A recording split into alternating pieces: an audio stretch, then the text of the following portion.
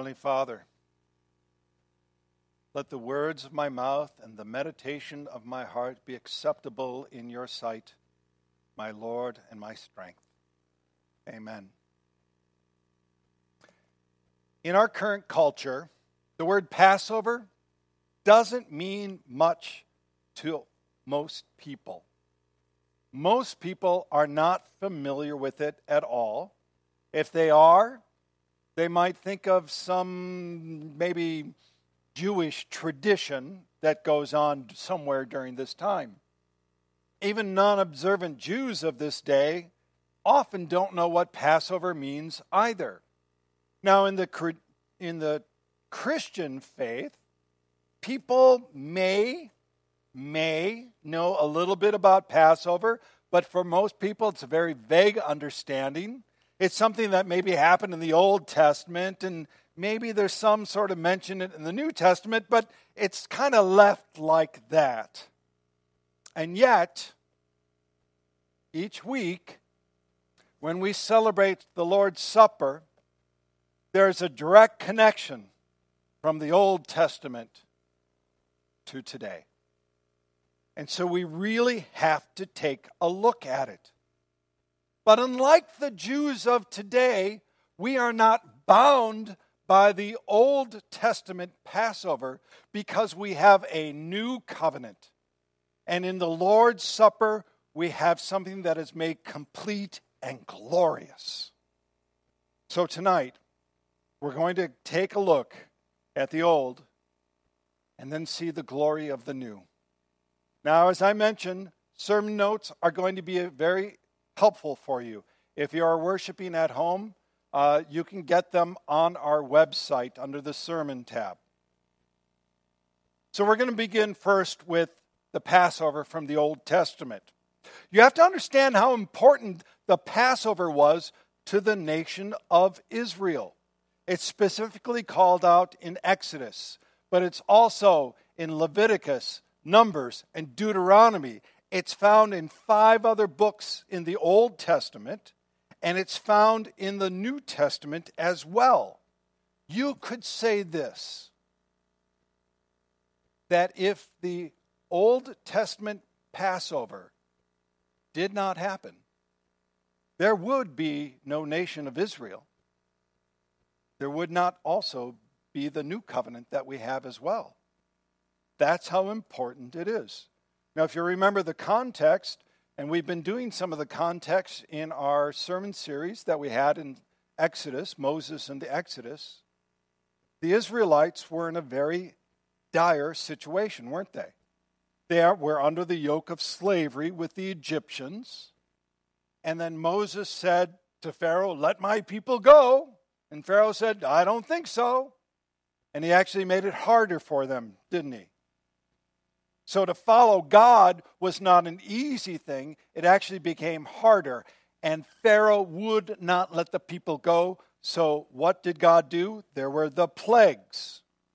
There were ultimately 10 plagues. The first 9, though, included turning the river into blood, frogs, locusts, hail.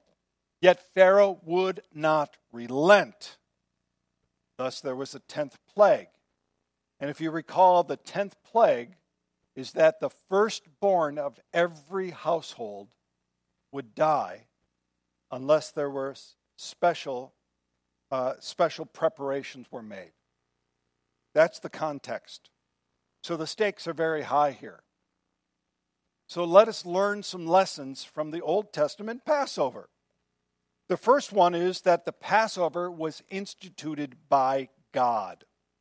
If you actually read Exodus chapter 12, verses 1 through 20, you will see that the Lord God is giving instruction to Moses. As a matter of fact, the beginning of the chapter starts off with this. The Lord, Yahweh, remember Yahweh, who spoke to Moses at the burning bush. The Lord said to Moses and Aaron in the land of Egypt. So he gave Moses and Aaron very specific instructions that they must follow. This was not a man-made invention. This was simply not a man-made religious observance. I mean, who would make up such an observance when the stakes are so high and literally your life is on the line? What was it a matter of? It was a matter of taking God at His word. It's always been that way, hasn't it? It's a matter of taking God at His word and following His word by faith.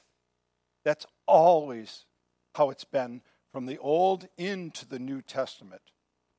So it was instituted by God, and God said this, that it was to be observed as a statute forever. So what is a statute? It's not a statue, it's a statute. A little extra T on there. It means a law, or in this case, it's a divine decree. It was a divine decree or law that was to be in place forever. God commanded it. Now, if God commands something, do we have the ability to change God's commands? No, we don't, do we? Although we try. I mean, take a look at our nation, right? There are laws, rules, but rules are meant to be broken, right? And so we break God's laws all the time. But when we don't like a law in the United States, well, we bring it to the local court, and then we work our way all the way up to the Supreme Court of the United States, the law of the land, as it might be. But is there anyone higher than God? There is not. When God makes a decree, only God can change, modify, to say it is old and now anew. Only God can do that. We have no right to do that. So His word stands. So what we find out is the Passover was instituted by God. It was to be observed as a statute forever. And when you talk about Passover, you cannot talk about Passover without talking about sacrifice. You can't separate the two. To speak of Passover is to understand sacrifice. Now, the sacrifice of the lamb was a precursor to the sacrificial system that God gave the Israelites in the desert. You find this in Deuteronomy, but specifically in Leviticus. The sacrificial system was a way for the Israelites to understand that there had to be an atonement for sin. And do you remember what was said about the lamb? The lamb was to be spotless, perfect, without blemish. So it had to be a perfect sacrifice unto the Lord. And it was that blood had to be spilled during his sacrifice. This was not a bloodless sacrifice. So without the blood of the lamb, they would still be in bondage. They would still be under the penalty of death. And what you have to understand with the sacrifice is that the blood was real. It wasn't just symbolic. You couldn't say, oh, wow, we don't have any lamb's blood, so, hey, how about some red paint on the doorway? Get a little stain, go to the hardware store around the corner there. They got a sale going on. We'll just put that over there. Or you couldn't put little pictures of the lamb. Or it didn't even matter that you could have a flock of lambs in the backyard. It had to be real blood, didn't it? And real blood had to go over the doorpost. Blood was spilled because it shows how precious this gift of life God gave the Israelites. The sacrifice ultimately would become a reminder of the sin before him and that blood. And we know that when blood is spilled, that life is spilled. That the life is in the blood, and only the life, the blood, can atone for the sin. In Leviticus chapter 17, it says this, "For the life of the flesh is in the blood, and I have given it for you on the altar to make atonement for your souls. for it is the blood that makes atonement by its life. And you have to understand this. You had to be in the house under the cover of the blood. You couldn't say, well, my Uncle Ezra, he believes, and he put blood's lamb over the door that way, and, I really don't believe that, but I'm pretty sure I can get in with Ezra. I'll just be good with him doing it, No, you had to actually be covered in the house that was covered by the blood of the Lamb. And when the angel of death passed over, it did not stop to see who was worthy in the house, only that they were covered by the blood. This is the Passover. You see, in the Passover, ultimately, lives were spared. Lives were spared, that the Lord would pass over the house. Verse 26 from our reading really clarifies this, that it was to be taught from generation to generation to generation. And when your children say to you, what do you mean by this service? Because kids want to know, right? Why are we doing this? And by the way, tonight we're doing the Lord's Supper because a lot of people want to know, well, what does that mean? Why are we doing this? For the Israelites, God said this, you shall say, it is a sacrifice of the Lord's Passover. For he passed over the houses of the people of Israel in Egypt when he struck the Egyptians, but spared our houses. Those who follow God's word by faith were spared. And thus the Passover is not called the Jewish Passover. It is called the Lord's Passover. Because when the Lord passes over you, you receive his mercy and grace. Now, there's more we could do, but let's sum it up this way. Passover. The Passover is where God graciously spared those who had faith in him to live in freedom, to be freed from the bondage of slavery. This is the significance of Passover. And on this night, this Thursday night, the night before he was to go to the cross, Jesus and his disciples celebrated that Passover. The significance of God's grace, his mercy, and his love, of passing over, of not killing, of sparing those who are covered by the blood of the Lamb.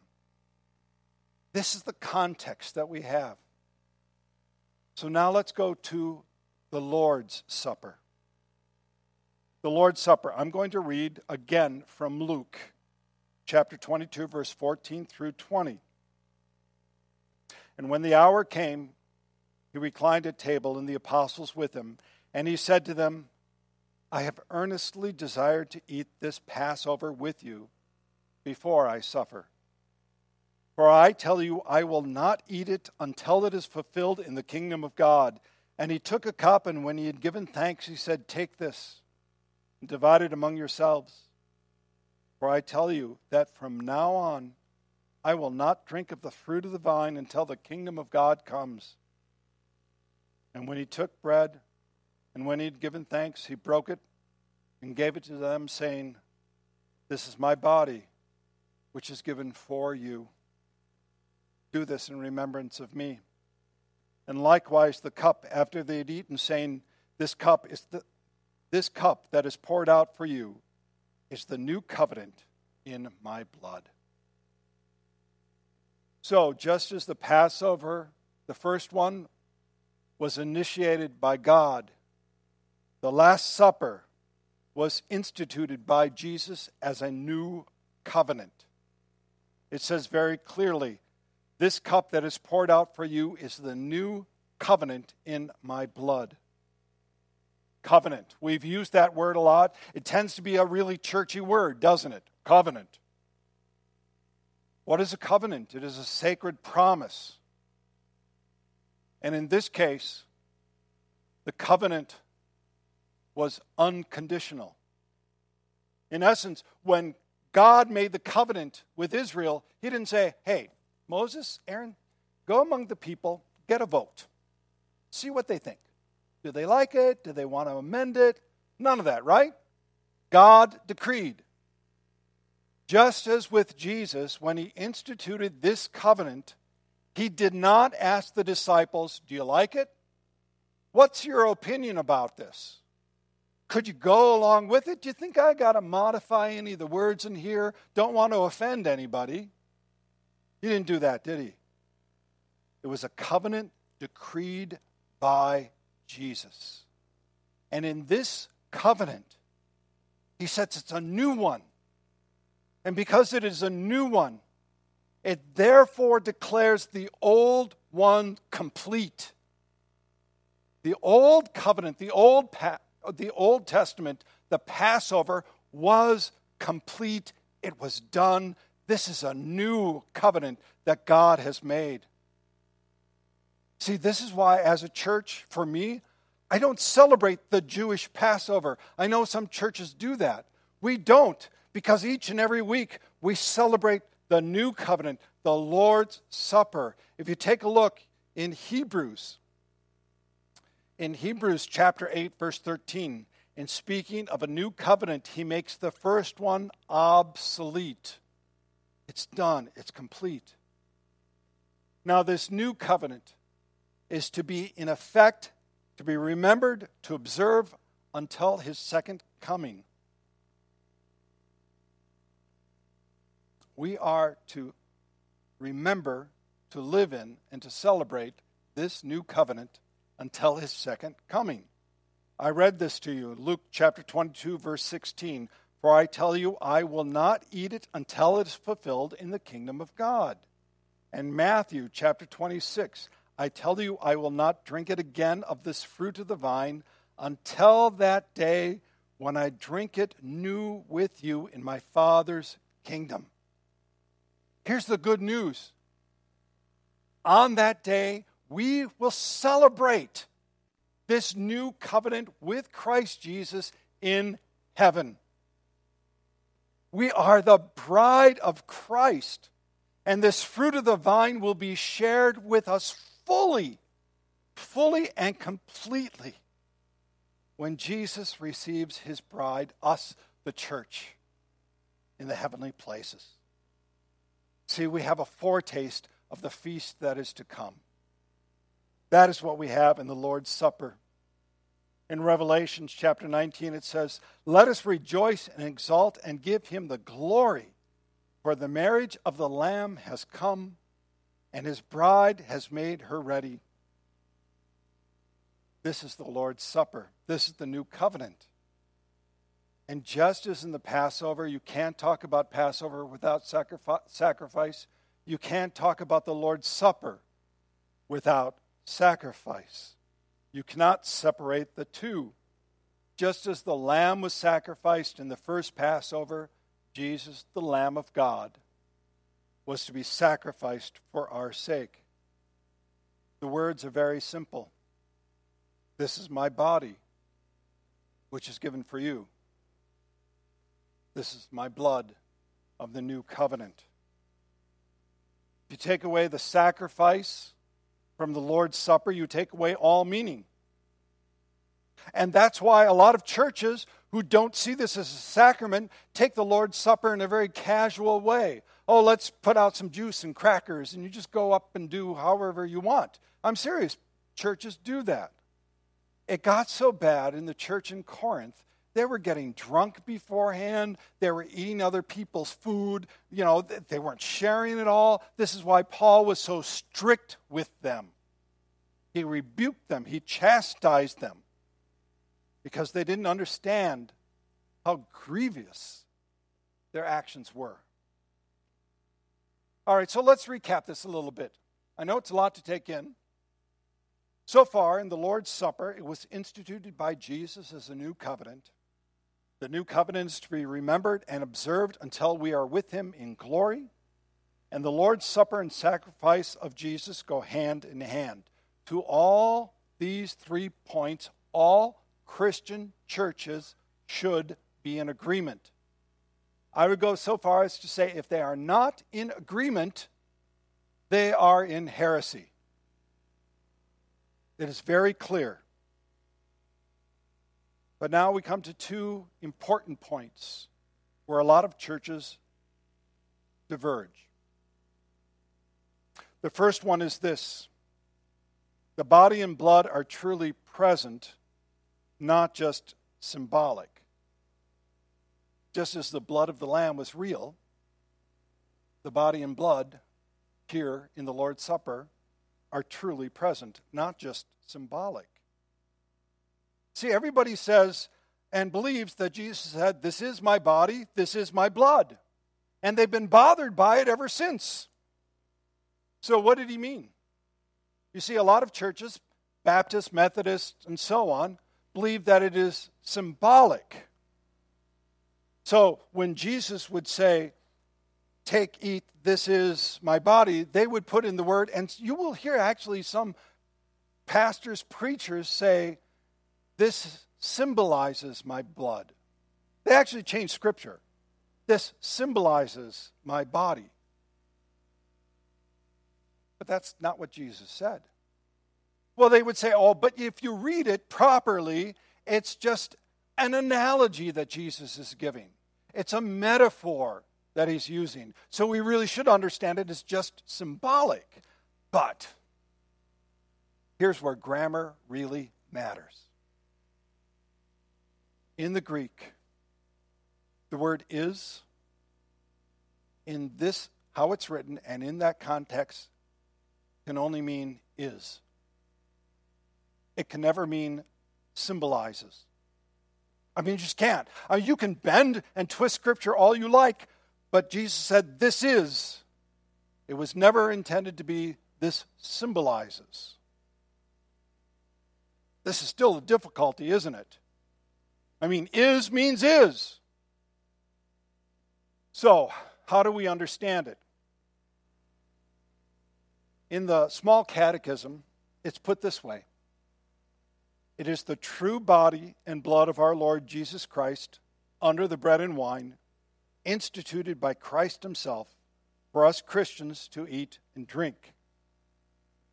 So when we say that his body and blood are truly present, we mean it's truly present. We do not mean the bread changes into his body or the wine changes into blood.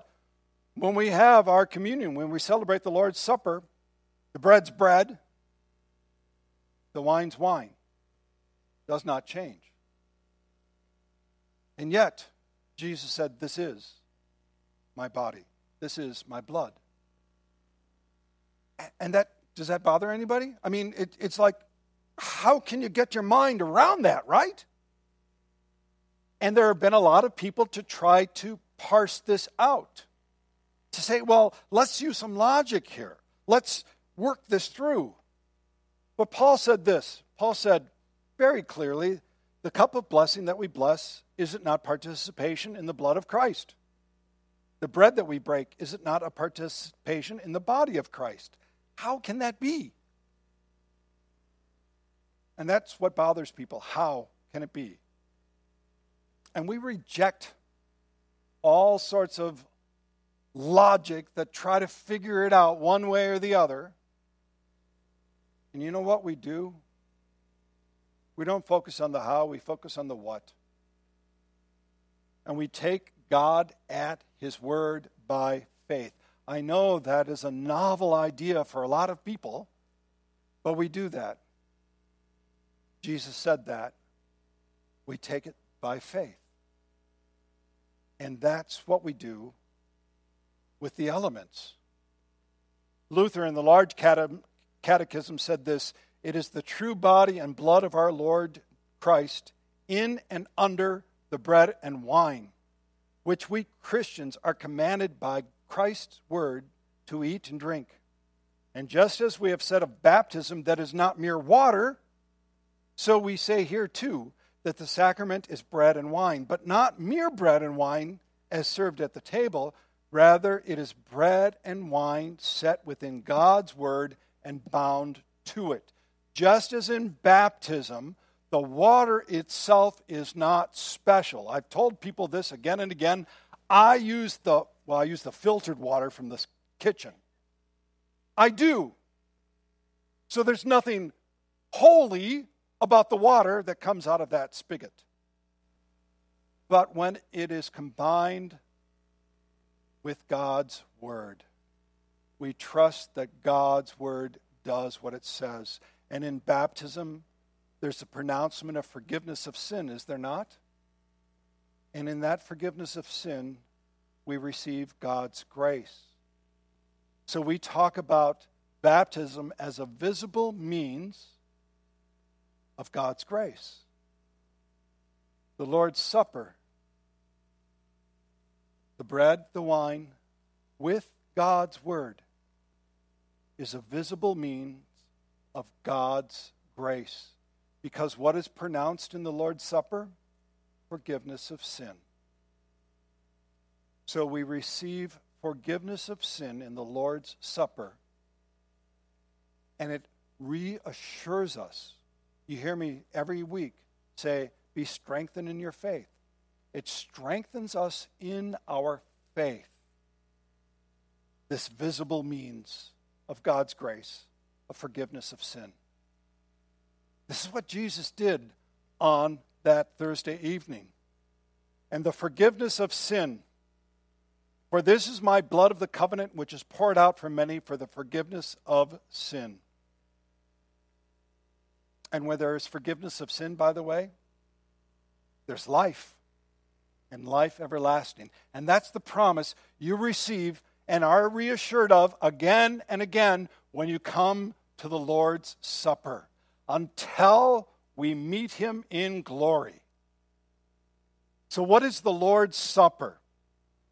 The Lord's Supper, we receive God's grace by faith in Christ Jesus, the Lamb of God, who sacrificed his body, who shed his blood. We receive forgiveness of sin and are thus reassured in life everlasting. This is from the Lord's Passover to the Lord's Supper, the glorious and new covenant. So, we don't take this in a casual manner. We should actually prepare ourselves each and every time we come before the Lord and the Lord's Supper. So on your sermon notes, how to prepare for the Lord's Supper. This is going to be important because in a moment, we're going to have the Lord's Supper. Okay? So let's hear the words. In order that you may receive this holy sacrament in a worthy manner, you should carefully consider what you must now believe and do. From the words of Christ, this is my body which is given for you. This is my blood which is shed for you for the remission of sin. You should believe that Jesus Christ is present with his body and blood, as the words declare. From Christ's words for the remission of sin, you should also believe that Jesus gives to you his body and blood to strengthen your assurance that your sins are forgiven. And finally, you should do this as Christ commands you when he says, take, eat, drink of it, all of you. This do in remembrance of me. If you believe these words of Christ and do as he has commanded, then you have properly examined yourselves and may eat Christ's body and drink his blood in a worthy manner. You should also unite in giving thanks to Almighty God, the Father of our Lord Jesus Christ, for so great a gift, and should love one another with a pure heart, and thus the whole Christian church, and have comfort and joy in Christ our Lord. To this end, may God the Father give you his grace through our Lord Jesus Christ. Amen.